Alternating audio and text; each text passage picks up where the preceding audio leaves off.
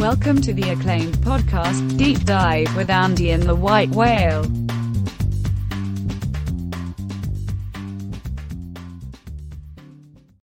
Welcome to the deep dive into the Week 7 NFL card. It got tough, man. It got tough all of a sudden. I feel like last week we had super true reads, super decent. I mean, it was a great week. A lot of stuff popped immediately. The market went with us in a bunch of ways. Had some of the most spectacular closing line value I've had all season. Good record to accompany it. Solid performance through 6 weeks so far. So feeling good about the NFL. And then this week comes along, and number one, everything looks tough. Everything looks close. The lines look dialed in. It's like we know what these teams are finally. And to boot, these lines are only moving based on information now, it seems like, and they're moving earlier and more aggressively. And I don't know, is this like a dangerous time? Are there sharks in the water here? Am I going to get chomped this week? What do you think? Yeah. Football in the Time of Coronavirus. It's a book by GGG. No, I think it's the same as always. Just do your research, have your ratings, compare your numbers, stay on top of news. Do you see what Tampa is now? Yes. They're across three. I couldn't be less happy about that. I feel like you're right. So well, I did. I did. I bet some Tampa this morning. Once I was gonna wait and do it on the stream tonight or on the scope tonight, and maybe the stream that we're gonna do with someone else. And then the news comes out about Trent Brown. I said, well, I have to bet this right now. Yeah, I actually bet it at a plus number at Bookmaker, and then by the time I got to tweeting it, it's like minus 15. So I'm like, well, I'm bet that. And I did. There was a minus 10 on low vig, I guess, too. So if people hunted, they could find a decent number. But yeah, Circus hanging 4.5 now. And that's the point I'd like to make before we get into the games. I think this informational stuff is going too far. Yeah. Like these midweek moves are too heavy. Though, to be fair, like the Raiders did have to send their entire starting offensive line home. Oh, yeah. Because of contact tracing. So that's not good. No, if they play this game, they're effed. I'm surprised that this line is even up anywhere, to be honest. We saw it with the Titans, and I guess we didn't see it as much with the Patriots, where it didn't rip through the locker room. But the Raiders had a bye last week, and they've started practicing this week. So they got together on Tuesday and Wednesday this week after their bye last week, and if they're getting Trent Brown on Wednesday, then it's entirely reasonable they could get a bunch more guys on Friday and Saturday and cancel this game. And it's frustrating because I like them in this matchup. But yeah, I'm way on the wrong side of 3 now. I bought out a little, but not enough to really make me feel good about this. I'm still angry. And yeah, a guy like Trent Brown matters. There's certain players that matter a ton. And, we're going to get into this Thursday night football market. This Thursday night football market is one of the weirdest ones I've seen all season. Even if he does end up playing, or the rest of the offensive line is test negative, is intact, misses 2 days of practice, he's not playing. He's popped. He's done. It's Wednesday. Yeah, he's done. He's not. Yeah. The chances of him playing aren't good. Yeah, and like you said, the Philly number, and do we want to put this in the timestamp? Let's do it. Let's get right into this. Right, stupidest market in 2 years. The last time I remember the market this ridiculous, it was Giants Philly Thursday night football 2 years ago. Yep. Which is crazy. We won that bet, and it wasn't close. Yeah, I do remember that. So that's giving me a little bit of comfort, but kind of set this up. Tee up what happened with this market, because this has been absolutely bizarre. So, we bet it at 5.5, minus 5.5 for the on Sunday Philadelphia night. Eagles. We're feeling pretty good. They said this team, it was garbage time, but they're squirrely, and Wentz is playing well, and we'll get into that a little more after we talk about the market. And it moved to 6. It moved to 6.5. Andy and Drew, happy. Thumbs up. And then we find out that what we already knew. Miles Sanders is hurt. Yeah. He got hurt in the game. Yeah, In fact, he didn't the play the comeback, entire he didn't really play. third to fourth quarter. Yeah, when they were squirrely, he wasn't even playing. Ertz, hurt. Yeah, we know this already. And then like I don't know if it's just people aren't paying attention. They gotta wait for the fucking Donbass screen to say it. And like, oh my god, those guys are hurt. And then like, are people who are putting heavy money into the NFL seriously waiting for the news to come by that way? Like, are they not aware that these guys are not going to play? So I mean, I almost I said I'm going to buy back, and then I was doing that Pinnacle thing. And by the time it's like an hour. By the time I got off there, I get off and it's 3.5. I said, well, that plan is dead. Yeah, 6.5 to 3.5 on the new. So truly, like, okay, so I get it. Some people might have been waiting to bet Giants, seen the news and been like, okay, well, it's going to move, so I better fire now. Like, that's fine. But to move from 6.5 to 3.5 on the confirmation that Miles Sanders, your running back, and Zach Ertz, who's been awful this year, are going to be out of the game.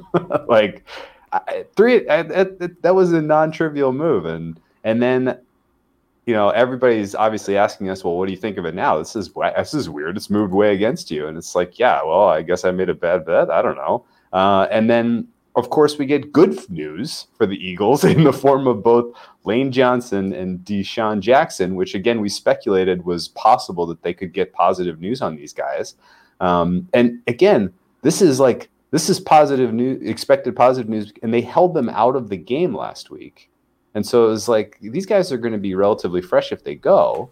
This is not like, Deshaun adds and it's not just getting a receiver back. He's an added kind of layer to what you can do with the offense, because he, even now, even later in his career, he can stretch the field.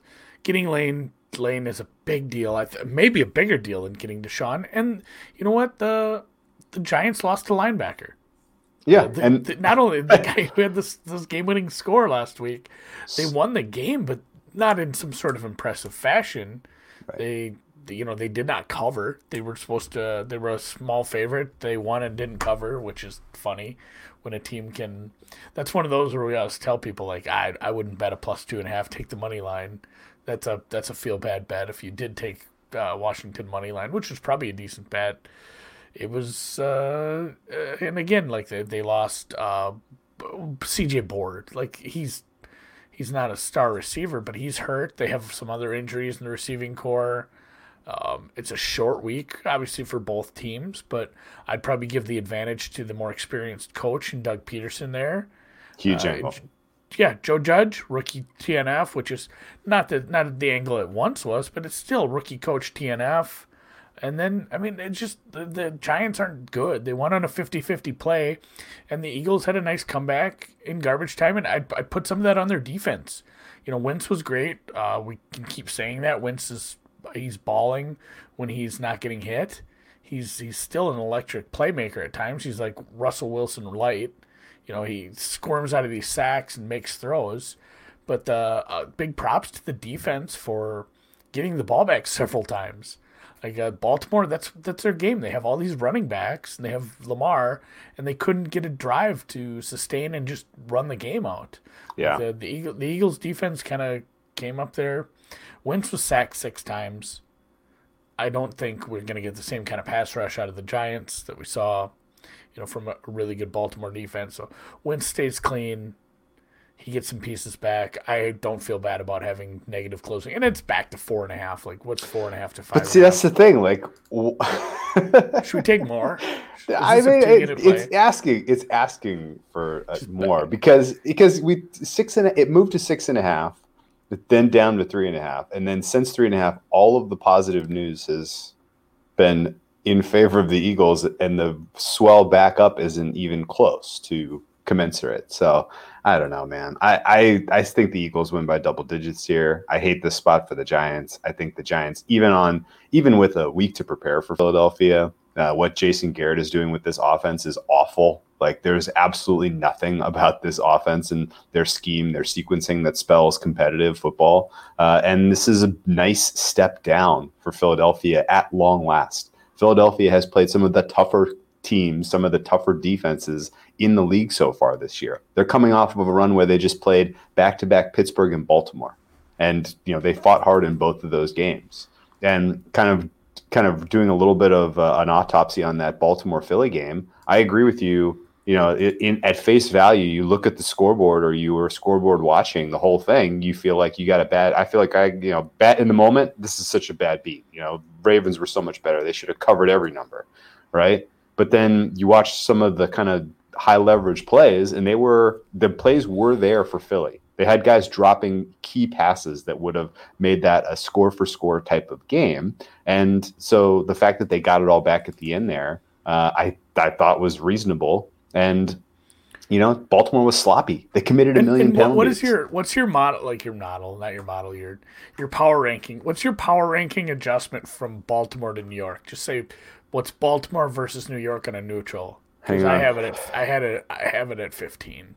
I'm bigger than that, I'm sure. Hang on. 15.4, I guess. Sorry, man. I mean, yeah, whatever 11 to minus 10, 21. 21?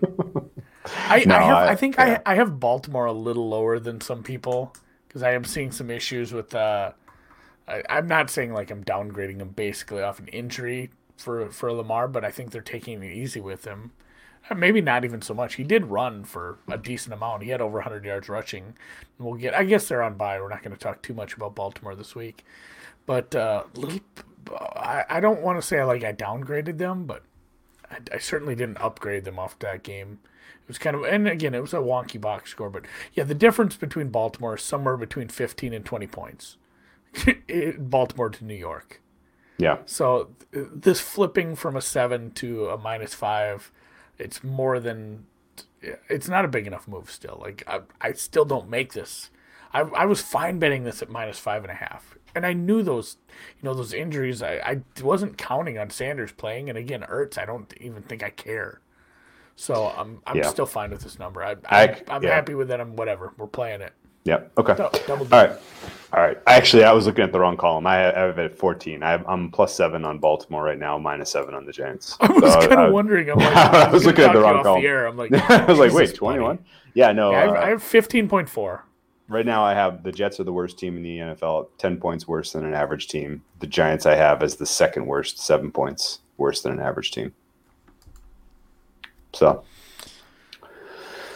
crazy, man. Crazy all right, well, we'll see how this plays out. Obviously, the die is cast on Sunday, and riding or dying with the Eagles now. I guess I don't really care one way or the other. 5.5, 4.5. If this lands on 5, that'll be weird, but so be it. Don't really have an opinion on the total. I think it's fair. If anything, it's a little high because I could see. I guess I expected at least the Eagles were going to be gashed in the seam against the Ravens, but they kind of did a decent job of scheming that away. They did a nice little kind of on the fly patch up of their biggest weakness. So I can see the Eagles defense playing up in this spot and really throttling the Giants offensively, which could help an underplay, I guess, but I'm not going to touch it. 45 is too low. I'd lean under as well. They don't have Mark Andrews on the Giants. They don't. Nor do they have Mark Bavaro, so. That's true. Why don't we move to Sunday? You want me to tee up Cleveland-Cincy? Yeah, talk to me about the Battle for Ohio 2. I got a potential secret scope play in this one. I'm curious if you know. We call them secret scope plays, but we're not on a scope. I'm sorry, excuse me. Secret, but we both say podcast play. I think it's the alliteration. The alliteration is fun. I know it is good. The alliteration is fun. The secret podcast only, listeners only, potential team total here. And before I even say it, do you have a guess of what I'm going to say? I mean, just Cleveland over? Yeah, Cleveland over. Right? This is kind of where I'm at. I mean, the Bengals defense stinks. It's a far, we just did the adjustment. Like, hey, what's the difference in your numbers between Baltimore and New York? What's your difference in numbers between the Cincinnati defense and the Pittsburgh defense? Like, oh my god, 32 rankings. Holy shit! They're not the worst, but I mean they're top. They're bottom 5. It's top 5 to bottom 5. You're going from playing a top 5 defense to playing a bottom 5 defense, and you have the pieces. You have another week of Baker getting healthy. some other pieces getting healthy. What's the status on that guard? He is week. He was week to week. You're talking about Wyatt Teller, I'm guessing. Yeah. There's a lot of. He didn't practice today. There's a lot of injuries for. I'm not sure he'll play. There's a lot of injuries for Cleveland, but there's bigger problems with Cincinnati, which is everyone wants off the team. The Geno Atkins didn't practice today. Dunlap didn't practice today. AJ, they're just pissed. AJ Green legitimately wants to leave. He's asked to leave. John Ross is a healthy scratch. Like there's a little unrest in that. Mixon's foot is hurt. Mixon's foot is hurt. There's a lot of unrest in that Cincinnati in the locker room right now. That's not really being covered very broadly because to this point the story in Cincinnati is Joe Burrow and who cares. So they're kind of falling apart. And Cleveland, and by the way, Baker Mayfield. Very, very different quarterback under pressure versus when he's in a clean pocket. This is well documented. Tough for me to see how Cincinnati generates much pressure here. I've thought long and hard about Cleveland about 10 times this week and backing them at 3. It's still a cheap 3 at minus 115. I think the better angle, though, is just Cleveland team total over because I just don't know how Cincinnati's stopping them from hanging a fatty on them. So. Ooh. What do you think? What kind of number are we going to get? It's funny that 50 is like a low total in today's NFL. So, I mean, it'll be like 26.5. And yeah, I think it is a nice, if you want to go with the narrative of bounce back spot or whatnot, but it is a bounce back spot. You're going from playing such a tough defense in such a tough situation. Once they got down and then the Minka interception and then another score. And it's like, once the score's starting to widen, and you turn yourself into we're in passing situations all the time against TJ Watt, Bud Dupree, that entire defense teeing off on your ass, and just the mismatch they had in certain areas there. It wasn't going to get better. Like Cleveland was in, if you do live betting, you got to think ahead to some of these situations and say if Cleveland gets behind, it might be time to just bet more on Pittsburgh, even at the adjusted line. Like if it's Pittsburgh minus 15.5 now, like that's not something crazy. Like they're just going to maintain this lead. That's what they've done. They kept Houston scoreless in the second half. They're a good team with a lead, which is when we get to them later. I'm a little worried about them this week because I think they're finally going to play an offense that can get with them. So it's obviously quite different. And Cincinnati came out gangbusters last week. That was awesome. I had the over, I had Cincy, everything came through there, double dipped on the game. But this is, quite different. We saw just what Darius Leonard means to that Indianapolis defense. And it made it soft. Like Joe Burrow was kind of running on your ass and making all the throws he needed to. And, it's still a bad Cincinnati team. They end up coughing it up. Mr. Rivers got right in the end. I was a little worried that they weren't even going to cover the 9.5. It was starting to look like Cleveland. It was going one way. It was absolutely Cincy was going one way. Never going to score again. I was a little worried, but yeah, this just even on the road, some familiarity here. A couple of younger coaches still. I don't think you want to give some huge coaching advantage at this point, but if I had to, I'm happy with Stefanski. It was just a tough matchup last week, and with Baker with the rib injury getting hit so many times, they were 1 for 12 on third down. That's not going to happen versus Cincinnati. I mean, that's crazy. Your stat. Crazy. So, I'm close on laying it, and I like that as a team total play. We usually don't give these out this early. You know what? Check back in at the end of the pod to make sure we didn't change our minds. Yeah. I hopefully we'll see a 26.5. I like the fact that it's been bet down from 52 to 50.5. That'll help us get under 27 on this, which is nice. And Cleveland gets right. Dallas. Oh, what we got next? Whatever you want. Dallas, Washington. Dallas. Ooh, man, they were bad. You want to tee this up? Go for it. So I just said this to Frank as we were talking some football a little earlier today. You got B. Water. Is that Bruce Lee? B. Water? I'm going to look up who said that quote. I will look it up. B. Water. I'm looking. All right, so just... B. Water. That does sound It's like the name of the Bruce Lee. documentary. Yeah. It is, yeah. Just stay fluid. Be ready to, it's the opposite of like having convictions. You should. I still can't have look at Bruce Lee the same way anymore after Once Upon a Time in Hollywood. They really just absolutely took him apart in that. Do you know that guy was the next locker over from me in junior high? Oh, wow, The guy really? who played Bruce Lee, and yeah, I had to look it up. I'm like Mike Moe, the kid who was next to me, because of Molitor and Moe, they did it alphabetically. I looked it up. I'm like, motherfucker, that is I was the locker mate with this guy forever, and now he's a weird Bruce Lee. And you are a podcast host. The world is weird. Yeah, he probably says that. He's like, Andy from junior high. Anyway, be water.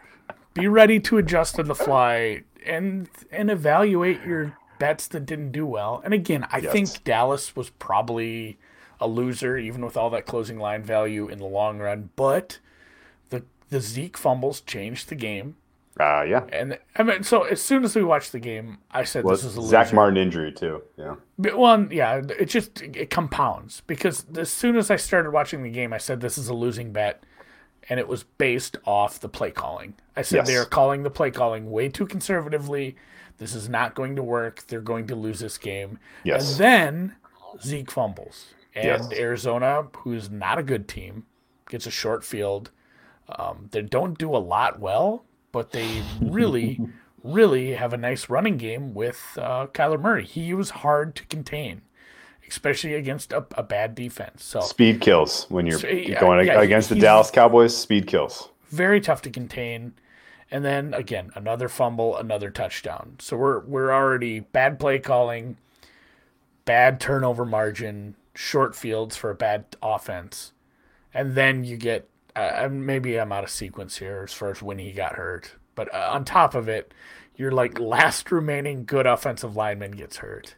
So, I mean, just everything went wrong for Dallas. Yep. And I'm not sitting here gonna make an excuse or make a case for a Dallas bounce back, honestly. So a big part of why we said, and this is the conviction part of it, I still don't believe Andy Dalton is some huge downgrade from Dak. But when you have the turnovers, the play calling, and the injury to the linemen, you're just never. It doesn't matter. It doesn't matter if Andy Dalton turns out to be better than Dak. Like you're in such a shitty situation to begin with everything like that. It's not going to matter. And the game got away from them. We got a nice second half under at least in the scope play. Yeah. So something that's been rattling through Andy's brain all day is. A big case we made for Andy Dalton was, he has these weapons. These three receivers are great. But in the long run, these three receivers are legitimately just names on a piece of paper if you can't protect your quarterback and you're not going to play calls to be successful with them. So those things are working against them instantly, no matter who the opponent is. And Arizona, with their best pass rusher hurt, was able to get constant pressure. Yeah. And now you're going against, probably a worse team, but a better pass rush. And by orders of magnitude, that's literally the only thing they do well. McLaurin's great, Gibson's great. The quarterback situation's a mess. They have a couple of, not decent, they have a couple of good pass rushers. And this offensive line is a hot mess. So you can say again, they have these receivers and the Washington defense isn't going to be able to contain these receivers. It might not matter because the play calling's too vanilla, too conservative. McCarthy sucks. I'm sad that I ever got on his bandwagon. And the offensive line is going to get murdered against these guys. So this is going to be a terrible game. My lean is I don't want to bet on either of these teams. But this total has come down, and rightfully so. And it still might be playable at 46. Dallas legitimately might not score. This might be 6-0. This could be the worst game I've ever watched because they're going to get after Andy Dalton, and even with the Dallas defense being that bad, the Dallas defense is probably a little step below New York. It's not like Washington looked good against New York. The Washington offense is not good. So this feels like 17-14. I don't know who wins. Okay. Yeah. No, that seems fair. That's my Dallas rant. again, best laid plans. I had hoped Dallas won that game on Monday. Obviously, I thought your breakdown was spot on. Although, cheers to whoever called for the second half under and second half Arizona money line. Those were great looks. My favorite part was we were struggling. I'd already bet the under, but we'd said Arizona, and then we said Arizona, and then we said Arizona money line, and then we also said Arizona team total over, even though we were on an under. And literally, it doesn't matter. Everything we thought about cash. They all came through. It was a very predictable second half. We did kind of call how that second half was going to play out. Yeah, but your point, your overall, your very beginning point was my favorite, which was as soon as you saw the sequencing, you knew we were effed. Because if you guess when Andy Dalton is not super efficient, when he's on his back, when he's on his back, when he's under pressure, and when he's asked to make long third down conversions. So yeah, wasted down on first down on an obvious run into a stacked box. Good work. Waste another down on an early down with a stupid swing pass to Zeke, who takes so long to get his head wrapped around that people tackle him easily within 1 yard of the line of scrimmage. It was like Groundhog Day with those swing passes. It was. Zeke. It is. I felt like did I hit rewind on the screen? Why are they still doing this play? Why are you still running the bad play? So then it's third and. You have some of the drives had a sack, so it was 3rd and 10. Some of them had a penalty, 3rd and 15. It was like 3rd and long constantly. They brought innovative blitzes, and Dalton was cooked. I really don't see how anything is different in this game. Arizona's defense I have graded slightly better than Washington football team defense, mostly because the Washington football team pass defense is vulnerable. And that's probably what's keeping me off of playing Washington in this game. I had really hoped Dallas was going to get a win and we were going to get a big number to back the Washington football team here. But no, this is bet down from Dallas -3 on the open to Washington football team favored by 1. That's probably an overreaction. There are some contrarians out there in the world of football betting who will scoop a Dallas ticket and just laugh and laugh and laugh when they kick the tar out of the Washington football team because Washington cannot score. Washington, I have lost all hope that the Ron Rivera era is going to be anything meaningful. Kyle Allen is the guy he's chosen to go to war with here this year, which means the Dwayne Haskins experiment is dead, and they're probably in the market for another quarterback in next year's draft. But better to decide and move on early than to get mired in trying to make something when it's not going to work. If I was another team in the NFL, I'd for sure take a swing on Haskins, see if you can develop him into at least a competent backup because he has the talent. He just has had zero development from competent offensive minds to this point in his NFL career. So you could probably do something with him if you're a good offensive team. Josh Rosen. Yeah, I kid. He definitely. We know he definitely doesn't have a good side. No play on this for Andy. Yeah, same. Out. Okay. Yep, same. Out. A lot of third person today for me. I gotta stop that. Sound like a lunatic. Okay, I'll tee up this next one because I think there is an angle. I made a bet on this. It has sailed, but I think it's still bettable. I hate that song so much. The Owl, was it Owl Nation? Oh man, no, I haven't heard that in so long. I think it is. Okay. We're gonna talk about Detroit, Atlanta. A weird one, super weird one. We have Atlanta here opening -1. We expected to see Atlanta open as 3-point favorites in this spot. So with conventional home field advantage, they're basically telling you that Atlanta and Detroit are the same. Detroit saved their season last week. True or false? I think so. In an NFC where you can probably still make the playoffs as a 6 or 7 seed from where they're sitting. It's crowded, but they're a team that you have to win that game against Jacksonville. You can't lose that game. Jacksonville is an absolute fraud. We saw them get a win week 1, and it turned out that was just kind of fluky. They're kind of a shitty team. Minshew is all over the place. Like, he's had some nice performances, but man, he had some very inaccurate passes. He had some his receivers had drops. Shark is probably still a little dinged up. It seems like a long time ago. Yeah. Long time ago since that week 1 play. And boy, it doesn't get easier for Jacksonville. They're coming off, they got to play another team off a bye now. Yeah. Yeah. It's not good, man.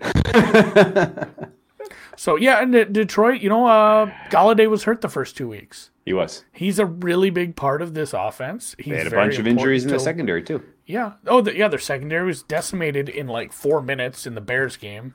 They got beat. That's a game that should have been a win in the record books. And yeah, Detroit and Okudah. I think we saw some improvement from him. I think so too. Say it's hard for rookie corners to get after it, but he's a very talented player. He's starting to maybe come into his own a little. So you get Galladay healthy, you get the offensive pieces. Swift looked good. He had 100 yards, a couple tutties on the bench of my fantasy team because I'd given up on him. But yeah, it's a nice way to get back. And hey, did you see that note about how rookie running backs kick ass coming off the bye for whatever reason? Like guys who have underwhelmed, like historically, guys who have underwhelmed as rookies run from a running back position coming off the bye, they tend to show out. I wonder about that too. That'd be a fun little prop play or maybe a DFS thing. I wonder if that has something to do with the level of I don't want to say like stress. The preparation level is probably different at the NFL level, where these guys they're used to half-ass going to school, and, whatever, taking their easy classes in their communication majors, and then they have their practice. Whereas the NFL, it's a job. You're constant meetings, a lot more to learn, a lot more as a running back, maybe a lot more assignments to pick up, a lot more things to do, and then you do get that mental break on a bye finally, and you can kind of refocus. So I guess I get it, because it is a big step up going to the NFL. Yeah. It's something to look for. Either way, I think you can talk about Atlanta, I guess. Yeah, either way, I agree with your sentiment. I think Detroit did save their season. Detroit straight up, baby. I mean, why not? Like, realistically, at this point, if you want to bet them, take them on the money line. And it's not crazy either. I mean, Atlanta, they looked amazing against the Minnesota Vikings. A lot of that I would just attribute to Minnesota not really preparing well for that game. But I will give Atlanta credit for coming out of halftime and being aggressive. They didn't take their foot off the gas, which they've been known to do in the past. Raheem Morris might be a decent guy to kind of steward this franchise through the rest of this season at least. But they still have a bunch of injuries to some of their skill position players. Calvin Ridley's banged up now. I know Julio came back last week. That made a big difference, but it just seems like they can't quite get everyone healthy on the same page. So I don't hate a Detroit play on this one. I don't hate a Detroit tease. You can tease them from 2.5 out to 8.5. That's kind of a nice little frisky teaser leg. Curious your thoughts on that. But before we go, 55 is a huge total. It was 56.5 earlier this week. We talked about it on Sunday. Is this a good spot for an under? And really, like, Detroit and the under are kind of correlated in this one, in my opinion, because to a degree, if Detroit is playing well, if they have a lead, they tend to go more conservatively. And I don't have faith that the Atlanta defense is going to be able to stop Detroit, get them off the field as they're trying to, milk out the clock and, put away a win here. So under 56.5 was a fair play, in my opinion. I got down Monday. It's 55.5 still now at Pinnacle. That's reasonable. It was 54 at Bookmaker. So somebody else is feeling this. And has a little bit of love for this under as well. That's trending. It's not a good right run direction. Defense. Like it's not a good run defense, and they have several decent running backs. Like Yeah. say what you want about Adrian Peterson, and we've complained about some of the play calling, using him on early downs on second and longs, but the guy's still chugging along. He's too dumb to know he's old. Like, and it doesn't matter if he's old. Like, he's such a physical specimen. That guy.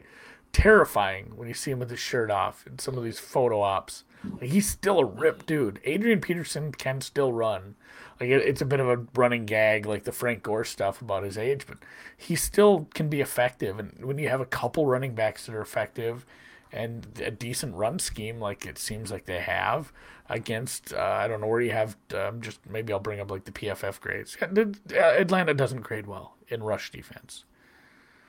Yeah. And No, I don't know how some of actually, that is. I should look at like DVOA on that too. But I just eye test before I even looked at these. I didn't feel like they had a good run defense. And you are right. The game script, if it turns into a 1-2 score lead for Detroit and they want to slow the game down, they'll probably be able to run this ball. And 56 will seem like an awful lot of points when it's 21-10 late in the third quarter. Yep. No, we agree. Okay. So I think, this is, again, this is a little bit of a, hey, we've gone a little too far here with totals. 56.5 was fair. 50, I don't see any difference really between 56 and 55, even though it's 8 touchdowns. It still is, it's tough to see how that exactly breaks down as 8 touchdowns without going to overtime. But regardless, I think realistically, let me see what I had actually as a total on this one. I had 52 is my fair price. Anymore. 52 is my fair price here. I don't run my fair prices anymore. The adjustments are too often. Tell me to bet like 11 unders a week. I'm using a shifted distribution so that the median is in line with 50. Regress, I suppose. Yeah. Okay. So to your point, I probably, if this, and maybe I'll do an early one and just say the hell with it. I Marvin don't care Jones if the total's is banged up too. I think because, and you can say it's a high total, but we both would agree that this total is too high. So when I think it's too high and it's sitting in an area like this where I can get a Detroit +2, I may just use this in an early teaser. So, something like Detroit, San Francisco, something like Detroit, Kansas City, if I could find like a 9 on that, Detroit, New Orleans. I almost said that's a weird way to say it. But there's a few teaser legs out there. I've just kind of thrown caution to the wind on these higher totals and still decided to look at some of these legs as if they did have a halfway decent total. But it is something I talked about with a couple people this week. The distribution is shifting a little, and there have been some people that have talked about that. The 3 is slightly less modal. It's occurring less often in margin of victory. A lot less, by a lot. Yeah. It's one of those things too. You can say that, and that's like half of the puzzle. It takes 2 to tango. If there are fewer 3s, there are not fewer games. That's true. Still the same amount of games, the same amount of margins of victory. Yeah. So if you want to come out and say there are a lot fewer 3s, it's becoming less of an occurrence. Somewhere those games are landing elsewhere, and we need to look at a new distribution. There might be some new rules to some of these teasers that we can take advantage of. It's something I'm working on. If I get some time this weekend, I'm going to try to put some stuff together. It'd be interesting. I like it. Yeah, Detroit straight up, Detroit teaser, the under. We have a few looks there. I like it. I like it a lot, man. Speaking of New Orleans, just real quick, out of the in the last 2 seasons, I guess do you know off the top of your head what the historical frequency of 3 is? I'm just curious. It was like 18% back in the day. Like the long term historical frequency. Yeah, it was very big. I know. Yeah, no. I kind of did I tried to figure out what the right number was, and I came up with 14% at one point a couple of years ago when we were kind of doing the math on this. And again, let's stay on this. And somebody asked, because I was chatting about this with some people, and they said, is it the 2-point conversion being introduced, all those years ago that's shifted a little, and probably not at first, but the fact that teams are using it more, I think teams being more aggressive and totals going up is going to change the distribution of the margins of victory over the whole. I think teams being more aggressive using the 2-point conversion later in games, teams being more aggressive realizing they shouldn't be playing for a tie, all the time. So, going to overtime is just, it's essentially just like a 50-50 thing for you. There's one other big reason, I think. And the extra points being longer. That's for sure too, but there's just a multitude. What's your big reason? Not bigger than the ones you named, but the other big one is the gap between the haves and the have-nots is bigger this year or last year than it's been in a long time. Yeah, having blowouts is gonna change things quite a bit too. Yeah, so out of 356 games last year and this year, is that a big enough sample to make any conclusions? By the way, no, but let's do it anyway. Okay, you want to guess what the frequency of 3 is there? 11.6. It is 10.4. 10.4% of games. 10% of games. 37 out of 356. Still, of all the numbers it can land on, 1 through 40, whatever, the biggest blowout you can have, or 50 something, I suppose, if you want to get into the high. There's been like 50-point blowouts. It's still 10% is a lot. It's still an important number. It's what's more than that though? 10. 7. I wanted it to be 10 so bad. 7, I know. Yeah, 7's the next one. 10 would be wild. 10 is becoming more of an important number. 10 is big. And I think we can finally make a case for teasing a team from 11.5 down. Or a team from 11 down, 10.5 down. To go through the 10 and the 7 is almost going to be as good as the 7 and the 3 eventually, I think, here. I think that's what my senior thesis. I think what so going through 7 and 3, you are gaining 38%.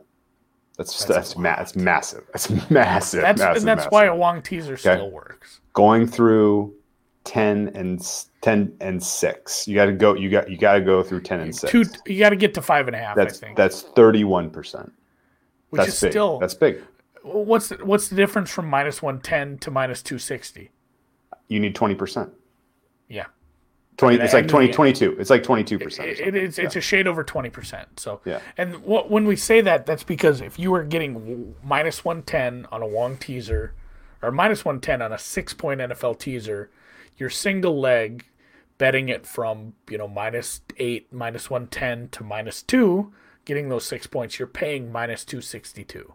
Yeah. So and that's the difference in the win probability. You're doing a 2-team parlay where your 2 legs are -262. Yeah. Yeah. So that's what you need to know a little bit on the math there to fully understand why those numbers are important and why it is enough to make it worth it for the most part. Still handicap the games. Doing it blindly I don't think is great anymore. I know people that still do. You want to know some real strange shit over this 356 game sample? There's like a ton of big numbers now. There's a ton of them. 19 margin of 5% have margin of 14. 4% have a margin of 17. 4% have a margin of 18. What's how weird is that? Teasing from 14.5 to 8.5. I guess. Highlight that area. We should move on. We got an hour. No. 14. All right, let's. 14 Carolina, New Orleans. 14.5 to 8.5 gets you 17%. So that is not a good tease. But I think the answer also is teasing across plus numbers is really bad now, right? Like bad teams are getting blown out. Exactly. 2 to 8 is fine, but going anything, teasing a dog that is any higher than 2.5 is probably insane. Yeah. Is that fair? Yeah. Okay. It is 7 o'clock here. Let's let's keep crashing. It's an interesting conversation regardless. We should almost do a standalone on that at some point. Yeah, we probably should. 43-15. I got the number. You got it. You beat me. All right, I'll tee this one up. Carolina, New Orleans. I made a play on the side here. I played the Carolina Panthers. I don't feel great about it. I thought the look ahead here, we expected to see New Orleans -6.5. After Carolina got upset against the Chicago Bears last week, they moved it to 7.5. And I said, you know what? Carolina can pass.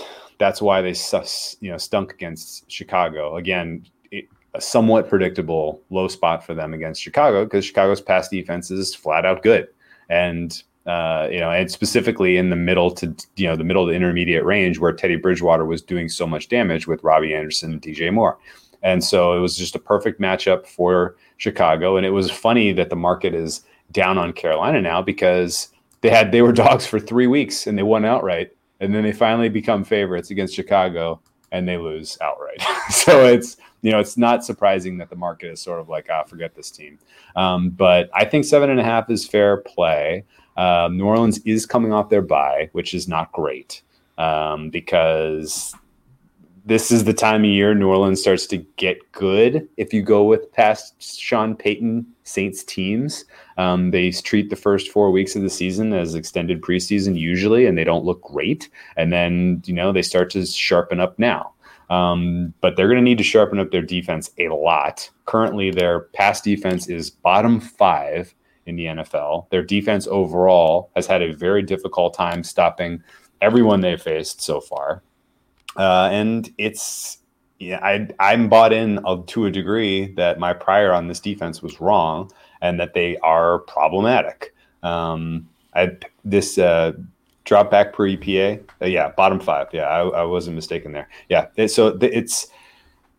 and we've seen it in the past. Guys like Marcus Williams, guys like Marshawn Lattimore, they were amazing players as young up and comers, and they're just not performing anywhere close to the same level this year. I don't know why it is. It's being asked to do too much. Have they taken a step back? Who knows? But whatever the case is, I do think Carolina is going to score in this contest. I do think they're going to put pressure on New Orleans, and really New Orleans offense, we haven't really seen it click so far. I know Michael Thomas is likely back, but his ability to be a clubhouse contributor instead of a clubhouse cancer is yet to be determined. So I will punched one guy. That got Earl Thomas. That got Earl Thomas fired. So yeah, I mean, I think Carolina's feisty in this one. I may live to regret this because, again, this is the time of year New Orleans really kicks ass. I hope Carolina keeps this within 3 because I got to tell you, next week I am just staring at this look ahead for New Orleans, Chicago. I really like New Orleans in that spot. Really like them. And I have a lot of respect for Chicago's defense. Do you see the look ahead? It's 2.5. It's 2.5 on the road. That is just absolutely beautiful. Please make it happen, please. I can't disagree too much with what you said, but getting Michael Thomas back, I think, is going to help. Coming off a bye, I make this like 6.5 on a neutral. Okay. You give him a bump for home. You give him a bump for being rested.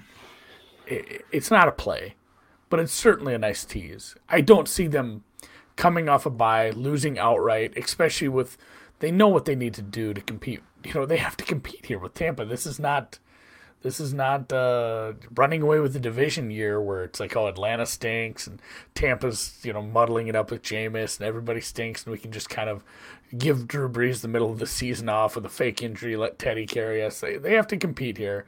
These aren't the games you can drop coming off a bye. Big coaching advantage, even though I love what Rule and Brady have been able to do with a real bare bones roster in a lot of spots. I still think, the coaching advantage, the experience, just the talent disparity from one team to the other is going to make a difference. I get that the defense isn't playing good, but I think we've saw that from a lot of defenses this year. And I think maybe a bye week, maybe some get right, get healthy, get a game. They don't need to fix their offensive game plan. They have plenty of stuff that works. Like if I was concentrating on anything as Sean Payton over these 2 weeks, it would be getting this defense up to snuff because they have some talented players. Again, I'm not sitting here excited to lay the points, but I will probably tease this game down. I think Carolina sneaking in the back door is definitely a scary thing with what they've been able to do with a couple of good receivers. Mike Davis filling in nicely for CMC Music Factory.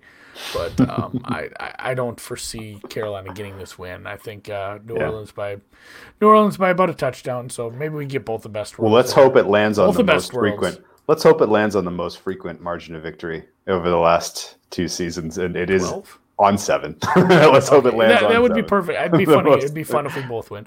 We have bet a game where we both lost betting opposite sides. I know. This one actually does feel like it could land on 7 if the cards are right. What do you think of a game that probably won't land on 7 with the Buffalo and the New York Jets? I'll let you cue this one. Let's not spend a lot of time on this, shall we? The Buffalo, I'm not even going to talk about the Jets. There's nothing to say about the Jets. It's lunacy.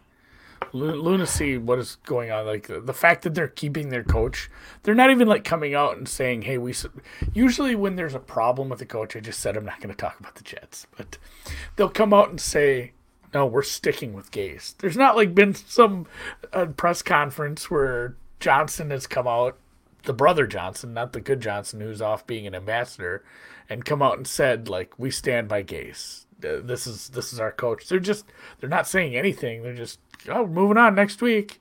Another loss. A lot of losses, but we're trying hard. A lot of injuries here too. So it's just kind of a weird situation. I don't know. Did I miss something? Have they given him some public proclamation of faith. You mean the kiss of death? No, we're still waiting for it. Usually it's the other way where they come out and say that, and it's like, oh, they're shit canning this guy this done. Week. So, injury. The kicker's hurt now.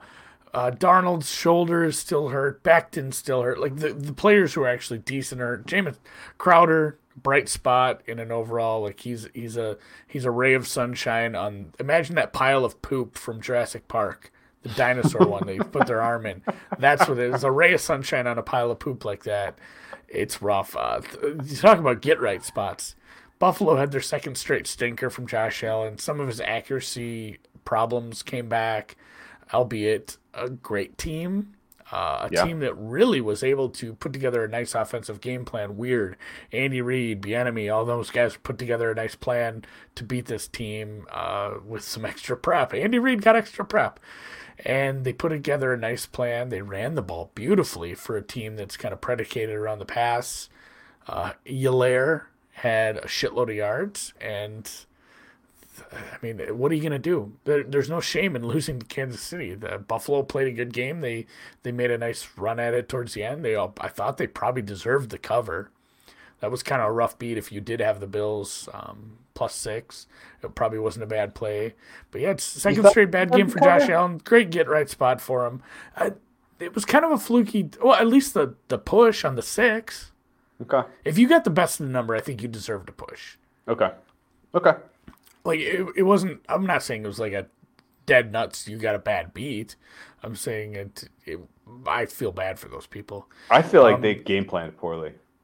Yeah, and the accuracy issues. If we saw that 2 weeks ago, if Josh Allen, if his accuracy is bad and he has a bad game, the defense isn't as good as they were last year. That's and a good offense can beat them up. True. So we are not looking at a good offense. We're looking at the Jets. I'm not sure what they're doing with this Frank Gore and Perine. They should be giving the other guy more carries. He sucks too. Who cares? Yeah, I mean, well, he sucks because they have a bad coaching staff, the overall roster's bad. So this is a game I'm staying away from. But if I had to, if you made me bet this, I'd please Buffalo. Give me Buffalo -19. Okay, so at some point, the Jets are going to hit nothing. At some point, though, the Jets are going to hit the bottom of their range, right? There's a price. It's absolutely next week. Okay, so is there conventional wisdom to stay away from that? Or because 22, 24, whatever that ends up being. Because I agree. I think Buffalo probably wins. They may cover. We talked about how the gap is bigger than ever between the good and the bad in this league. And while Buffalo is not a good team, they certainly have a much more competent offense. Buffalo wins. Maybe they cover. If let's say KC is -24. What do you do in that? Obviously there's going to be line value on the Jets. It's very, very hard to say there's 24 points between any two teams. Yeah, there will be value. You'll probably be forced to take it. Plug your nose. No, but you don't have to. There's lots of other games to bet next week. That's true, but 24 is a big number for any two teams. That's not a gift, though. It's still a very bad if Darnold and Becton are healthy and it's 24, I'm playing it. Okay. All right.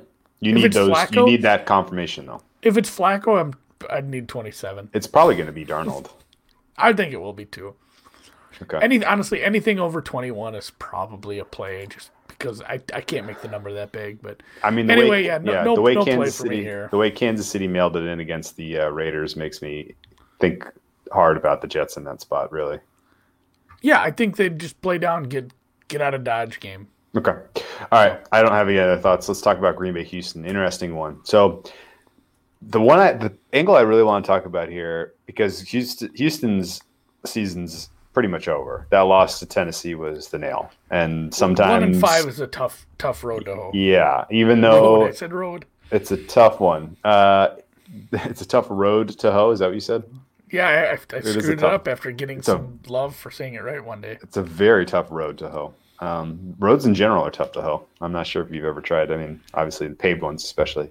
The Houston, Deshaun Watson is playing better. He played well last week. His receiving weapons are kind of finding some chemistry with him, and they can attack you through the air. And that's not exactly how you beat Green Bay, but we'll put that aside for now.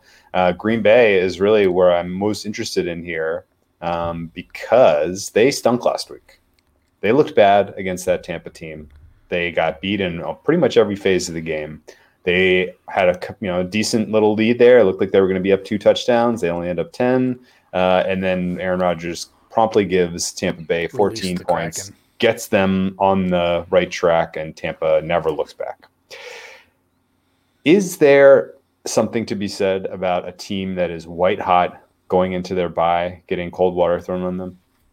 Is there a potential the momentum conversation? It's not a momentum thing so much I know what you're saying. as they spend an entire week off, not preparing, patting themselves on the back, spending time with friends and family, and then you come back to the office after a week off, and you're like, okay, let's get ready for Tampa. Do you put in as much effort that next week, or are you a little bit like still on vacation brain? Because I can tell you what, the week I come back from vacation, I'm not getting a hell of a lot done. I'm just not. It's very, very tough to refocus your efforts and really, kind of get a good game plan in when, you're coming back and, you don't have anything to prove. You're not trying to save your season. You're not trying to, absolutely get everything right. And I feel like there's a possibility that was some of what we saw with Green Bay last week. Like, they just didn't look sharp. Nobody executed well. The game plan wasn't good. Like, I feel like I want to give them a mulligan for that. Yeah, I'm not doing a big downgrade. I think what we saw was more indicative of Tampa's defense ascending to where they might be able to be, and that team's just getting healthier. Tampa, I wasn't super sold on it in the offseason, but and again, I don't even think Brady's that good. But this is just such a stacked-ass roster. The defense is getting better. The offense is getting healthier. Tough spot for Green Bay. I'm like, I don't know what to make of this number because I show value on Green Bay. And again, I didn't downgrade them. I don't know where you have Houston, but I made Green Bay like 5.5 on a neutral. So I'm showing a tiny bit of value here. Yeah. Almost 6 actually. So even in Houston, I'm at 6. This, I'm at 6 on a neutral. Close to a play. I'm going to see what the best number is. Like there's some spendy S3s out there. There's some cheap 3.5s. I think this is, if you do play this, I'm fine selling out to 3.5, 4. I don't think Green Bay wins some grinded out close game. Either Green Bay gets back to what they do well and their offense is just a well-oiled humming machine, or they lose this game outright because their confidence is shot and they're, something happened and maybe what we saw was a mirage, which I don't believe. I believe Green Bay is a good team. Rodgers is playing well. It's just he played against a very tough defense, a much tougher defense than what we're going to see in Houston. You saw what Tanny did to this team in short order, in short time, when he needed to. I think Rodgers has just as good of an arm as Mr. Tannehill. Maybe doesn't run quite as much, but Devontae Adams back. Lazard is practicing. Bakhtiari out. Probably he didn't practice today and Wednesday. It's a bit of an issue, but this is the Green Bay or nothing for me. Okay. I don't disagree. I couldn't really bring myself to make a play here. I think the over is probably the right look total-wise, but it's already up to 57.5. Like, you need you need. So the reason I wouldn't play the over here, honestly, and the reason I didn't, I guess I should say the reason I didn't. I found line value in it, but I didn't play it. I worry a little bit that Green Bay comes in somewhat conservative, and they think, oh man, we can just run on Houston, and this turns into the Aaron Jones show, and the clock just gets wiped here. So I think that's possible, and it could threaten the total. Real quick before we move off Green Bay, any preliminary thoughts on next week against Minnesota? They are 6.5 point favorites at home against Minnesota. What's up with that line? The over, whatever it is. Okay. Anything you don't think off the bye Minnesota comes in and plays a little bit better pass defense with their young guys finally having their legs under? No, they're terrible. Dantzler's terrible. Gladney's terrible. Everybody's terrible. They're gonna get ripped to shreds. This is anything 55 or better, I'm on the over. Okay. Actually, 56 or better. If they put a 56, I'm gonna bet the over. I don't care. Wow. Okay. Pittsburgh, Tennessee. All right, this is a great game. Over and it went the wrong way. Yeah, what the fuck was that? It's coming back. It'll bounce back. All right, I'll go. Bold prediction closes at 52.5. I like that. I like that call. the market movement is super weird, not just on the total, but the side too. Like this is fascinating market. We saw this open up on Sunday after week 3. This was the market opened for week 4 before the game got canceled. At the time, people will remember fondly that Andy was making the case for Pittsburgh and that Pittsburgh was a value at pick. And lo and behold, it drifted to 2 to 3 before we got all the news that Tennessee's entire team had COVID. Beautiful. Flash forward, with the look ahead on this was Pittsburgh -3. And they, again, open it around a pick, and Pittsburgh initially took money. And then it has flipped since then to Tennessee as a favorite, along with heavy market influence driving this total down, which in some way implies that the market is underrating Tennessee's defense, which I have a very hard time wrapping my head around. And I'm a Tennessee guy.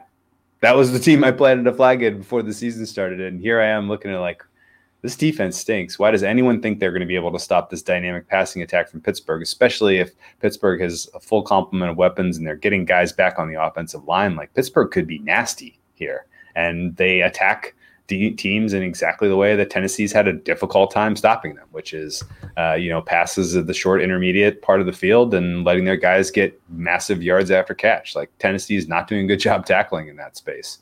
So it was surprising for me to see that that's the market sentiment here. And I'm sticking with my over, but I don't feel great about it. Obviously, somebody else out there has a very solid angle that they believe in. They put a lot of money behind it. This is a toss-up for me sidewise. I think Pick'em is right. In fact, let me tell you exactly what I have. My power rating on Pittsburgh is pretty solid. I have Pittsburgh as the number 2 ranked team in the NFL right now, behind KC number 1. And Tennessee I have 5th. And the space on a neutral, I have Pittsburgh by 2, which means if home field is worth nothing, this should be -2. If home field is worth anything, this should probably be a pick'em. What are your thoughts? Yeah, it's a good line. I agree pretty much. I'm not just going to sit here and repeat everything you said because it sounds like we're in lockstep, but I like the over. These are efficient offenses. I think the Pittsburgh defense gets a lot of love, but it can be beat by a good offense. This is a good offense. They can beat you in several different ways. I think if they come out and do a lot of, if they decide, hey, this is going to be a Tractorcito game, I might be live betting Pittsburgh because I'll have lost my faith in Art Smith. But that would be the worst. If they're throwing, and I'm going to be sad because the over is going to be dead, but I'm going to make my money back on like Pittsburgh minus whatever. Pittsburgh will beat this defense. The secondary for Tennessee is not good. A good pass offense can beat them. Pittsburgh will get theirs, and if Tennessee's play calling is anywhere near normal, they'll get theirs. This one goes over in the third quarter, and Pittsburgh wins it 49-48. We get to I like that. That would be funny. No, I just think it will be a close game at the end. And I think maybe it'll be similar to the Houston game where the total is maybe in doubt going into the fourth quarter, and then you have some back and forth because these teams can score quickly if needed to. They can go slow. I mean, they can slow this down. Pittsburgh is doing a lot of short passing and maybe some long sustained drives early on that make us nervous. Maybe some live overs come into play. And then in the fourth quarter, we get a little back and forth. And we laughed that the total was 54 or 45 at one point. Yeah. Do you think we are getting – one of our very, very sharp friends made a good point. Do you think we're getting to the end of value on overs for both Pittsburgh and Tennessee? Yeah, like, is this the last game? This is one of the last games where we see this be a valuable over. Especially if some of those touchdown rates regress, they start kicking a few more field goals because these teams score touchdowns, baby. And then Pittsburgh got a defensive one last week. That's fair, but also the game state that they put themselves in by being so damn good, and being the best team in the league like they are. They put themselves in a game state where they weren't forced to do much on offense in the second half, so it's tough to judge exactly how good the offense was. I have Pittsburgh as the 7th best offense. I have Tennessee as 1. I have Pittsburgh as the 5th best defense. I have Tennessee as 26th. So their pass defense should get wrecked. Like Claypool could have a big game. Washington could have a big game. Our fantasy friend Darren Side boss. Side boss. He said, don't lose faith. Juju will have a big game yet. Okay, cool. Well, may not be this week because he looks like he's missing practice, but he'll have one eventually. I like it. All right. NFC West tilt. Seattle, Arizona. I played Seattle 3.5. Ooh. Arizona looked. You know what? This is great. This is why I love the market, because Arizona won and by a lot. The scoreboard says Arizona's a really good team, but the market didn't really adjust, which just makes me happy. And this is what when we said going back to what we said about Green Bay, when the market makes these adjustments, they're determining whose fault was that the game went that way, and they said, well, it was Tampa. Like, Tampa's the reason that game went that way, not Green Bay. Green Bay didn't have a huge adjustment, I don't think, in anybody's numbers. You can downgrade them a little, I suppose, if you really want to. I'm not going to go crazy with it, but same thing here. I'm not upgrading Arizona. The defense has some nice pieces. The offense is kind of a cluster at times. Kyler Murray said he can run the ball. He's very elusive. That's good and all, but if you play a halfway decent defense, it's going to be a bad offense. This is not a halfway decent defense. They have a lot of holes here, but at the same time, you're not going to see the issues that Dallas saw in their offense. This has been a fun offense. This has been less running than in years past for Carroll and Chatty and the gang. I'm excited about that. As much as I hate this team and this organization and Mr. Unlimited, I'm very excited to see this offense run free a little with DK getting the ball. He's a beast. I can't decide if I love DK or AJ more, but this offense should be able to move the ball freely. If they don't turn the ball over like Dallas, they're gonna. Dallas was moving the ball nice on that drive, and then from there it just went to shit. So, Seattle, I have this at like 4.5, so I'm fine playing the 3.5, and I think Seattle wins close games. They'll probably win this by 3, and I'll be pissed, but. I just don't think Arizona deserves much of an upgrade for their win. I'd agree with you on that for sure. Arizona is one of the more fraudulent teams in the NFL. That was one of the reasons I liked the Cowboys last week. But I did change. I thought I graded the secondary coverage for Arizona well. Right? I had trouble with it because of the pressure. They were getting pressure at will. They were, but there wasn't a ton of open windows. It's not like there was some contributory effect of coverage being good against very good wide receivers that led to some of that pressure. And I think the secondary at full strength might be better than it's definitely better than we thought preseason. I'm not saying they're good. I'm not saying they're top 10 even. Although, and granted, this is all so tough because the disparity between who's played who and how tough some schedules have been compared to others is so crazy right now.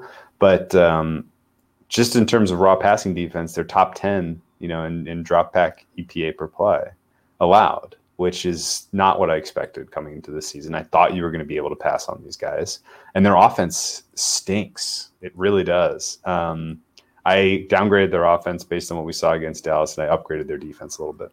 Yeah. And I think that's kind of the right identity for I can get behind forward. it. I haven't made a big adjustment. I want to see them versus some sort of normal offense. Like, not the world's worst offensive line with a backup quarterback starting, getting his shit rattled right off the bat. So it'll be interesting to see. So then we flip to what is Arizona going to be able to do against Seattle offensively versus Seattle's defense. Seattle's defense is not good, but you have to make them pay with precision passing down the field. And Kyler Murray does not have that right now. Yeah. He doesn't. He really doesn't. And they don't have they don't have the formula to beat a terrible secondary. They don't. A good team can. And the way that their long drawn out drives are working out, it's largely because of just the Kyler Murray scrambles because he's so damn fast. But you can't really beat Seattle with speed either because they have good linebackers and they have Jamal Adams who can play center field, right? So to a degree, I think you can limit the amount of damage that Murray does with his legs here to a degree. Yeah, if he gets accurate all of a sudden and he can pick on these corners, Arizona wins the game. Yeah. I mean, Seattle made game-saving tackles against the Patriots and the Vikings already this season, which is crazy that they've had two like game-deciding tackles that were made on like 4th and inches or 4th and 1 or whatever. But they can step up and make a stop when needed in the running game. You can pick them apart in passing, and I don't think Kyler Murray is capable of doing that. And I don't like the Cliff Kingsbury scheme at all. I really don't. There's nothing about it that spells the future of the NFL in this. I think this is a flop. I don't think he lasts in the league. I don't either. I haven't been like, he uses 4 receivers a lot. Well, fuck, I can do that. I can just say put 4 receivers out there. They're not running clever routes. They're not getting, he's not using misdirection or rubbing and creating space, creating separation. It's not anywhere close to what Kyle Shanahan is doing, and Kyle Shanahan is doing it with a lot less than 4 receivers. So you give these exact same weapons to Kyle Shanahan, and I think he's beating his own team by 20 points. So that's just my opinion. The under is in play here for me. Yep.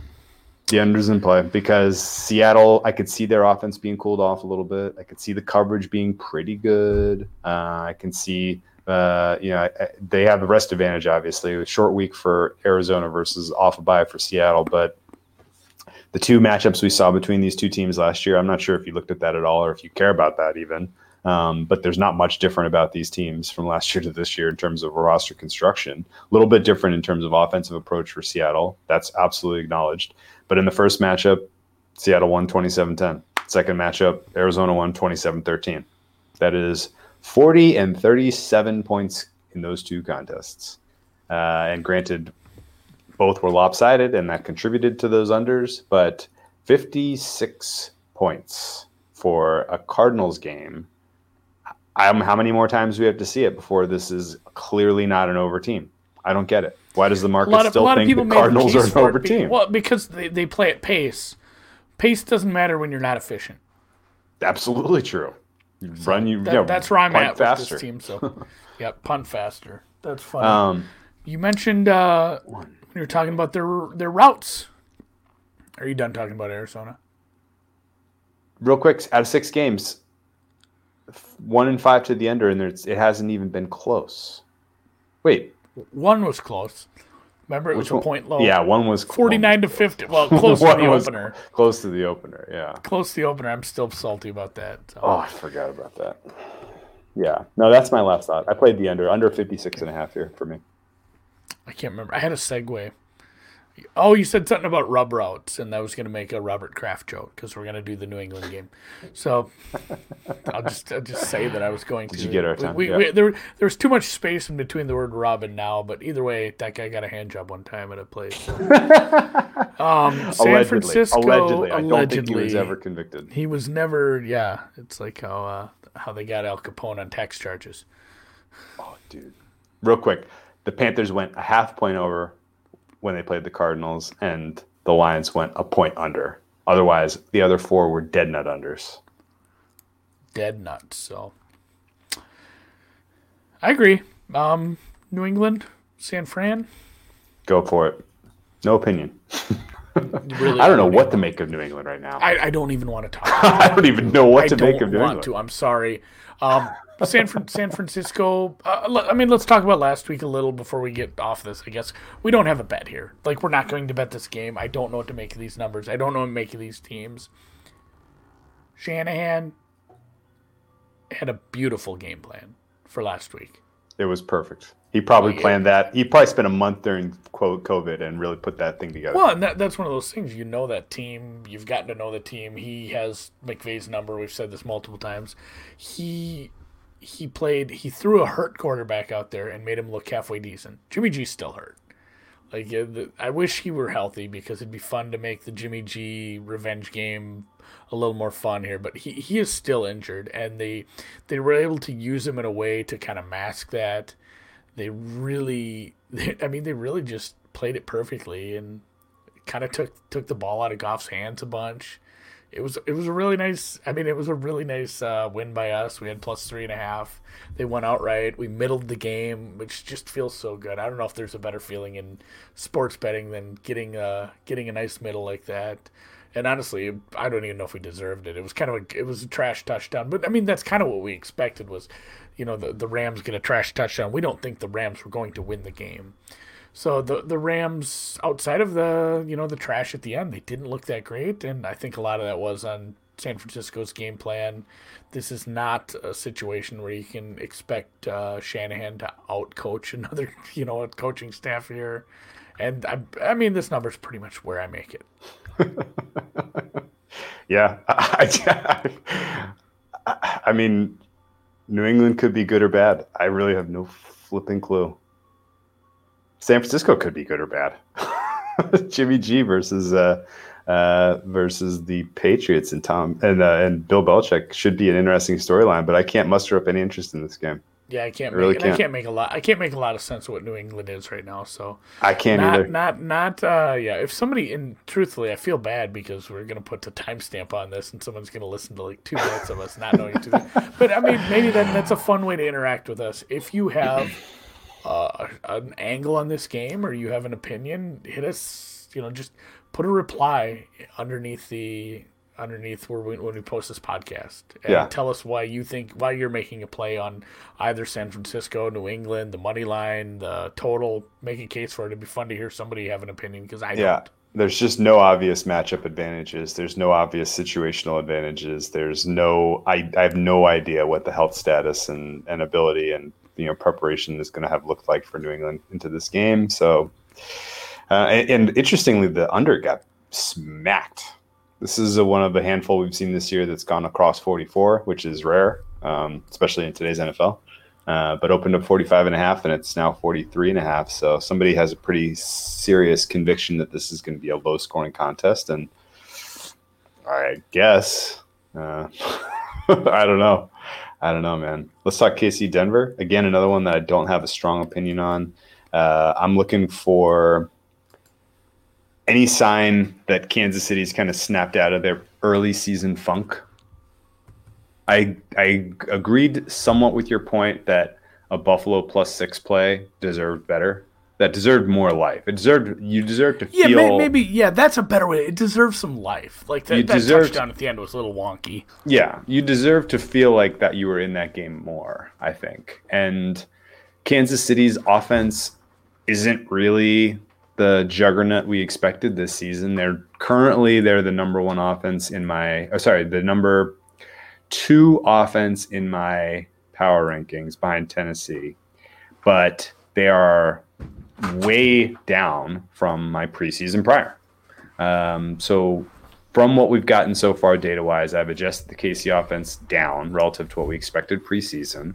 And I think actually we may have even talked about this because they won the Super Bowl last year, and they did it without playing their best for 12 weeks. And they sharpened at the end of the season, and then they blasted in the playoffs, right? So when that's your arc in the previous season, it's tough to come out and give 100% every week. And Pat Mahomes is not necessarily done, he's not like out there to win an MVP campaign to prove that he should have been the rightful winner of the Super Bowl last year. He's just kind of, doing his thing. And great. Like it's not inspiring football so far really at all. But that said,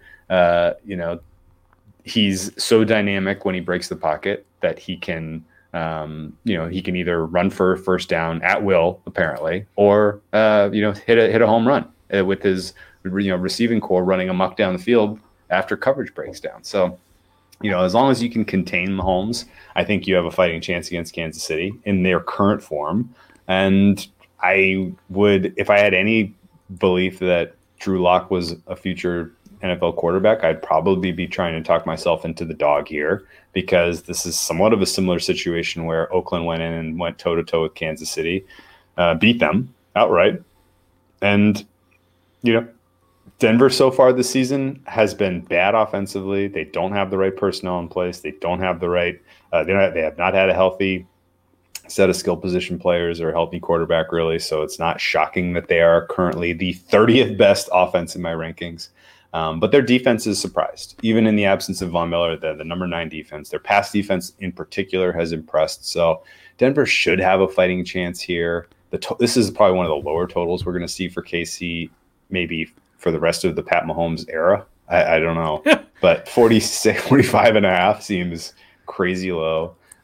So I don't know. Especially, I want to play this over. Because Kansas City, like I just wish Denver had a better quarterback. Because that's what it has ticked down. There's a 45.5 on the board at Chris. Like if this hits 45, I'm just going to have to play it out of principle because Kansas City can score that. I mean, reasonably, you got to wait because it's going to be 19 degrees and snowing. And snow does not hurt an offense. No, like obviously the snow we saw in Buffalo a couple years ago against that was a blizzard. That was a blizzard. I mean, there was a foot of snow. That was I can't believe. I mean, they weren't going to stop the game, which is awesome. I love that. I watched that entire game. I had a stupid grin on my face for the whole. I love that, but at the same time, snow doesn't kill it. It's wind. Wind really hurts an offense. So it'll be interesting to see what the weather is. But I'll probably wait and. Honestly, this will probably be a live bet. I'll probably live betting over if this starts slow at all because Kansas City can just pop on your ass. All right. But yeah, not a ton of interest in here for me. I'm not interested in the home dog here just because Kansas City can put points up so quickly on your ass. I like it. I like it a lot. LA hosting the Jacksonville Jaguars. Too much for the man. The Jaguars season has been derailed in spectacular fashion. Boy, did they look feisty in week 1, getting that win against the Indianapolis Colts and then backing it up with a cover against the Tennessee Titans. And then the wheels thoroughly have fallen off the wagon. They head out to LA, a little bit of trying to escape the nightmare of the season, potentially. Either way, they're going up against what is a meaningful step up defensively relative to the teams they've been struggling to score on. Jacksonville Jaguars have undershot their team total substantially against the likes of the Houston Texans and the noted defensive stalwarts, the Detroit Lions, in the last 2 weeks. That ain't good. And it's not even really because of health. It's entirely Gardner Minshew's not really a guy that can get it done in today's NFL, at least not in the Jay Gruden system, at least not with this offensive line, at least not with these weapons. And reasonably, this is probably the end of the Gardner Minshew experience. He's a fun, charismatic guy. I wish him the best of luck having a job as a backup in the league for years to come, but Jacksonville clearly needs to try to upgrade quarterback this offseason. Jags go from a trip to the West Coast into a bye week.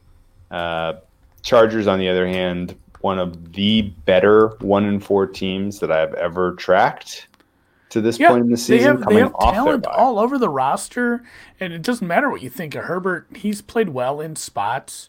The argument against this is, can you lay this many points with a rookie quarterback? And if you took the other opponent out and you said, boy, should I lay this many points with a rookie quarterback? And then, yeah, you can. It's Jacksonville. They are regressing. Minshew's becoming less accurate. I think what we saw in week 1 was a mirage. They're not scoring. They're so inefficient. In the red zone, they're inefficient. Just putting together play sequencing and good drives, even when they do have nice plays, they get wasted. It's a bad team right now, and I'm not running to back the Chargers, but again, Chargers in a tease at 7.5. I don't see how they lose this game. This is a good spot for them. Extra rest, all that jazz. Jacksonville sucks. I hate to just oversimplify the handicap on this, but yeah, this is a cute tease spot because Jacksonville just doesn't. They don't have it right now. You like that as a better teaser leg than you like that a better teaser leg than Detroit? Yeah, the total's a little lower. Totals in the totals in the 40s. So I kind of like pairing this with maybe New Orleans. Yeah, it's just a couple home favorites with totals. Better teaser leg than San Francisco. Yeah, Patriots winning by double digits. Maybe. If Patriots won by 21, I wouldn't be surprised. Like, he's still hurt, and if there was somebody who could take advantage of the fact that they know Jimmy G is not 100%, it's Dirty Bill in his ratty sweatshirt. So I'm staying away from that game. Okay. Fair. Teaser leg, maybe an under because Jacksonville's offense is underwhelming. Third under I played this week. Oh, do you think? Oh yeah, I played this one 49.5. Third under on my card this week. I played under in Detroit, Atlanta, which I don't feel great about anymore, even though the market's moving with me. I played under in Seattle, Arizona, and I played under in Jacksonville, LA. And it's because the not adjusting for opponent, the Chargers are the 10th best defense in the NFL, and their schedule has been tough. They've gone up against some real quarterbacks, and they can absolutely defend the pass well. You have Joey Bosa coming back off of extra rest. Melvin Ingram sighting, potentially. So this Chargers defense, I think, is going to do really well. Played. Like, he was legitimately dinged up, and he was still effective. Yeah. 100% healthy Joey Bosa is a scary man. Absolutely. And, Justin Herbert is still a rookie. I don't think he's going to light up this Jacksonville defense with 40 points. So this has all the makings of like a 27-10 kind of game, in my opinion. 49.5 is way too high. And I don't know. Do you think I'm reading too much into SoFi under angle? Yeah, that's legitimately not a thing. Like, what? I mean, let's stop you. What about a stadium? Like, what is it? The architecture? Is it the how the sound carries? Unfamiliarity with the setting? You're not shooting 3-pointers, and like the backdrop is weird. There's no batter's eye. It's not baseball. The field is a field is a field. I don't think there's a stadium that plays well to unders. There's stadiums that play maybe if they don't cut the grass up. Soldier Field plays well to an under. Yeah. Well, yeah, they don't cut the grass or something. But what if it's the turf? I don't know. We could look into that if maybe we find some next gen stats. See if like the fastest play on SoFi is slower than all the other stadiums. I can't think anything else. So again, interact with us if you have something on that, because Drew's just making shit up now. Like it's fucked up because it's happening. Like they're staying under at the stadium, but we can't come up with a logical reason. What do you think of thinking back to Cowboys Rams? How did that finish under? It was just a fluky game. I think we have just a tiny sample is what it is, bud. Tiny sample, okay. That was a weird game, man. I didn't play this under because of that angle, but I think it's something I'm watching very carefully because it's weird. Before you said it, like I'm kind of mad that I like it now because it's a stupid SoFi angle. But I didn't disagree. play it for that reason. I know you didn't. It still makes me mad, so I'm fine. I do like the under. You know why you got to pay attention to this stuff, because it will kind of infiltrate the mindset of the betting public at some point. Yeah, because there could be opportunities to bet people on podcasts say silly stuff. No, but you're the seed. You've incepted this. All it has to do, if we have two unders this weekend in LA, the two LA games, and unders are 6-0 at SoFi, you better be ready to carefully assess. I guess it's not going to be till week 9. We're not going to get another LA game till week 9, so forget about it. My whole shit. Yeah, that whole run-up was useless. But down the road, later this season, you could see opportunities to bet over at SoFi if this is bullshit, basically. And we'll get a sense one way or the other. So, under 49.5. Put it on the board. All right, 2 more games here. We got Tampa. 15 minutes, Drew. God damn, dude. I can make it. Because I want to talk about this one quick. I had a really fun breakdown back and forth with Suma today on the Matchbook show about this game, and I'm so pissed that it's like useless now because of the COVID stuff. And that is tough, and you're gonna have tough breaks for you and against you on this. Like it was such good content. It was so good. I don't think I've had one against me really with COVID stuff. I had the Titans. You lost a huge COV on the Steelers. Don't care. Oh, I know, but you You had No, yeah, you I had a- mean you it had wiped a big- out a game, yeah, a huge CLV. But I've had like injury luck has just kind of floated my way. It's not like every week, but I've had a couple nice ones, and this was one of those. I said this earlier. I was leaning Tampa. I'd been convinced after I talked to a few people, like yeah, looking at X, Y, and Z, I'm fine with betting Tampa here. And the way I upgraded their defense, I kind of have to bet them just based off the numbers. And then the COVID news comes out, and I'm like, I better get to a computer this moment and bet this because it's going to come off the 3. And there was 2.5s at that point, but I didn't want to bet that. I wanted to bet a cheap 3. I got a cheap 3. By the time I posted it, it was minus 15, so I wrote, which that's fine. Classic Again, posting Andy. Pass posting. Well, it's go. Classic. If you have an odds screen, go pull up Classic. Bookmaker's number on this. My God, It got smoked. Yeah. it got smoked so fast. Like when I bet like 3 plus 102, and Jesus, by the time I switched tabs, it's like minus 105, and it certainly wasn't my money that did it. So, this is a tough spot. And to be fair, I don't know how much time we should spend in this game. I get the feeling they might not play this one. I do too, and it sucks. It kind of prime feels time, that way. and The comments Vegas from has already Gruden. had their bye. Yeah. This is I've said this before. I said this to someone last week. The next one is a Week 18 game, and this might be it.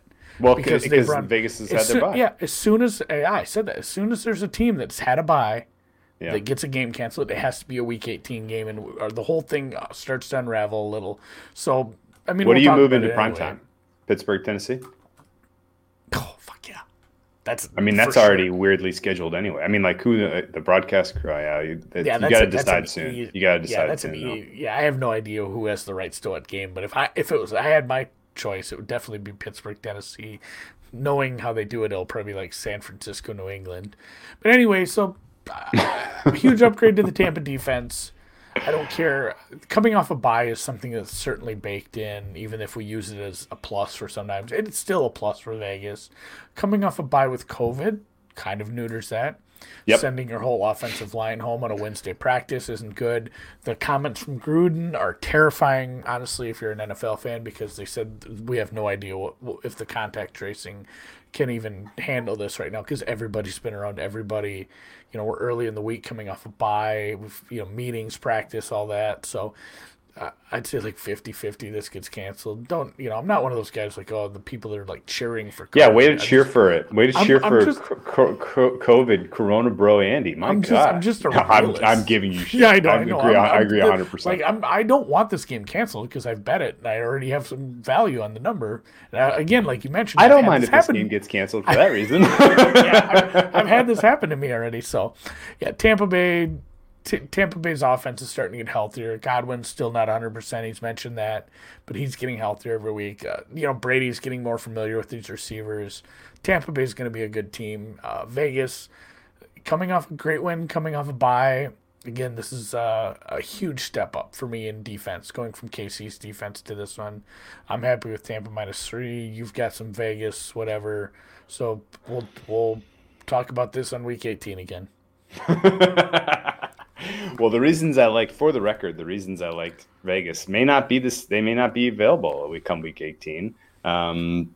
I think there's a little bit too much fanfare going on about how good Tampa Bay's defense is, because you can still counter what they do on the passing defense. You can counter it with speed. We saw Justin Herbert and the Chargers do it. You can beat these corners over the top. They're playing aggressively. They're playing close to the line of scrimmage, and they're like the anti-Colts D, right? The Colts D who is keeping everything in front of them. These guys are letting you they're letting you get behind them. And if you can manifest any kind of protection, which of course in the absence of Trent Brown, is that even going to be possible? Maybe not. But if you can manifest any protection, give Derek Carr time. He's got guys like Ruggs and Edwards who are fast. He's got guys like and shit, man. Even Waller's fast. Like, these guys are fast, and that's exactly what I want going up against this Tampa D. So I kind of felt like you were getting a good sell high spot on Tampa's D after what they did to Aaron Rodgers last week, which I want to hang a little bit of that on Rodgers, giving them a mulligan for how poorly they played. I get what you're saying, and I love buying back on that, but it's just I don't think Vegas's offense is that good. I think it's a bit of mirage of some big plays. Speaking of offenses that aren't that good, Tampa Bay. Like, honestly, like, where's Brady for you right now? He's not good, and that's why I said, like, he's not where he needs to be. I don't know if he'll ever get to that point, but every week getting more familiar with this. Like, he's a new quarterback in a new situation with a bunch of weapons. I think it's going to continue to improve, but yeah, it's a middle of the pack offense. Yeah, I don't think they blow this game out, but I think they win it. Is it shocking, or am I out of line saying Derek Carr at this point in the season is performing as a top 5 quarterback and Tom Brady is squarely 15? Completely the fuck. That's lunacy. Who's your top 5? Who's your top 5 quarterbacks? Go put Tampa Bay against that Buffalo or that Chiefs defense. God, they'd run up and down on him. Top 5 quarterbacks? I mean, Russ and Pat for sure. Honestly, Tanny. Yes. I have Tanny ahead of Russ, Pat, Tanny, Rodgers, and Russ, Carr. Pat, Tanny, That's my Rodgers. top 5 right absolutely now. Not your. Who's your 5th then? Who's your 5th best quarterback? It's certainly not Derek Benched Carr. Ryan Fitzpatrick.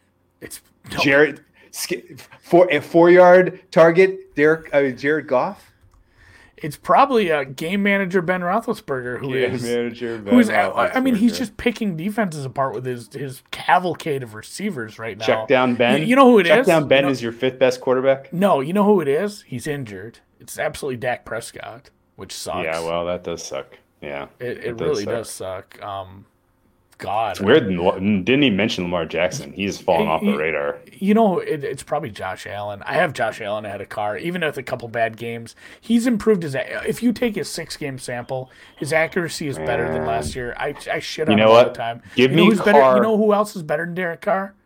Another guy that's not playing this week. Ryan Fitzpatrick has played better than That's Derek why I made that joke. Bench Ryan Fitzpatrick might be better than Carr. Oh, I didn't even hear you. Yeah, no. Yeah. Fitzpatrick's played better than Carr for sure. He's not even playing this week. He may not be playing at all. No, we might never ever see him again. And then, you know, I guess I put Carr in that spot with like Carr is definitely upgraded from what I thought of him last year. He's in that spot with like Breeze. I have Watson above him still for sure, but he's in that spot with like Breeze, Ryan, Kyler with his legs is getting close to that. He still can't throw, but all right, moving on. I take Carr over Allen, by the way, just because I'd rather have a guy with consistent accuracy who has one fatal flaw, which you can make up for with personnel.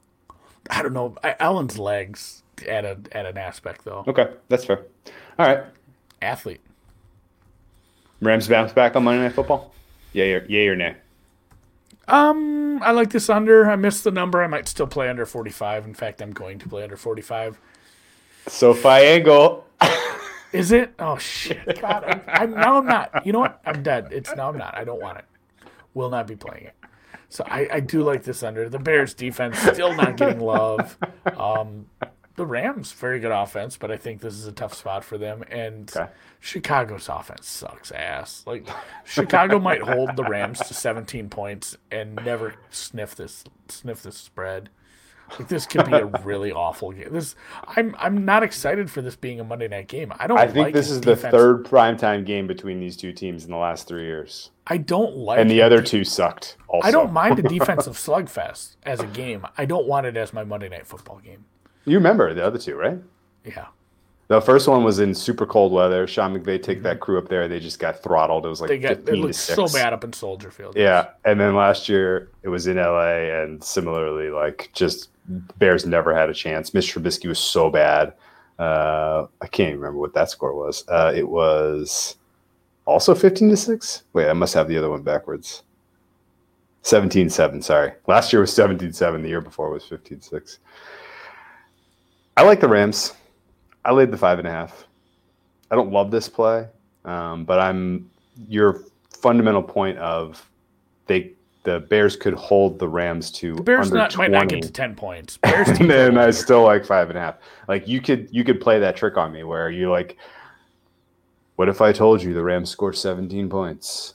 Do you still want to lay 5.5? It's kind of like, what? Yeah, okay. You want to do that backwards? What if I told you Denver never scored a touchdown last week? Would you lay the Patriots -7 every time? Oh, of course, every time. What if I gave you Patriots money line at 2-1? Ooh, wow! And they too good to be shut true. Them out, huh? Oh, nice. It's a funny way that works, but Yeah, I don't trust Nick Foles at all against this defense. The offensive line for the Bears is suspect. It hasn't been exposed yet. And this is going to be a tough contest for them. And in exactly the same way that the Bears were able to make comebacks against the likes of the Lions and the Falcons, I do not see the same script in play against this Rams team. Realistically, the Rams, this is a little bit of a buy low on them. I mean, they sucked against the Niners, again, going back to the off, like Foles is not going to beat this secondary. There's some good secondary pieces here. What was our second half play in Rams Niners? So I know we won, but it was Rams weird. -6. Oh, that's right. They did. And honestly, if Cooper Kupp didn't have cinder blocks for hands in that game, that's a more competitive game. Realistically, like that, that's decided in the waning moments. That's not Niners easy. I think the Rams are good. They've just had a very tough schedule so far this season, and they schedule travel, not opponents. They haven't played anyone, but I think this is a defense that I think they can scheme against. I like what they do to limit the ability of the Bears to generate pressure. Reverting to short average depth of target and ball out of your hands quick is great. Rams cover the spread.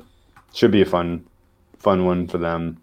Yeah. Don't love this play, but Bears, I might actually make this a full play. It's just Bears team total under. So you're looking at what, like a 22, 21? Let's put a bow on this podcast episode. Do you like Bears team total under or Browns team total over better? No, I like the Browns one better.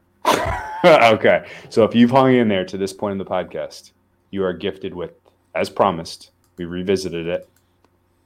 We compared to another opportunity, and we have weighed in Browns team total over 26.5. That is the secret podcast listeners only play for the Week 7 NFL season. Best of luck. Let's go stream. Yeah, we're going to go do a stream with the guys over at 4 for 4. Yeah. Speaking of friends, did you see Big Cat was on You Better You Bet tonight? Good on them. Look at him. Good on them. He's making the publicity tour for the Barstool book. It's like when you write a book. So, yeah, I'm pretty sure that's probably the Barstool book. Sports book. Sports book. Oh, okay. I was like, what's the It's like writing a book. So. Like, all right, let's cut this so I can I got to get ready for streaming. Great job. Thanks, guys. Rate, review, subscribe. Bye.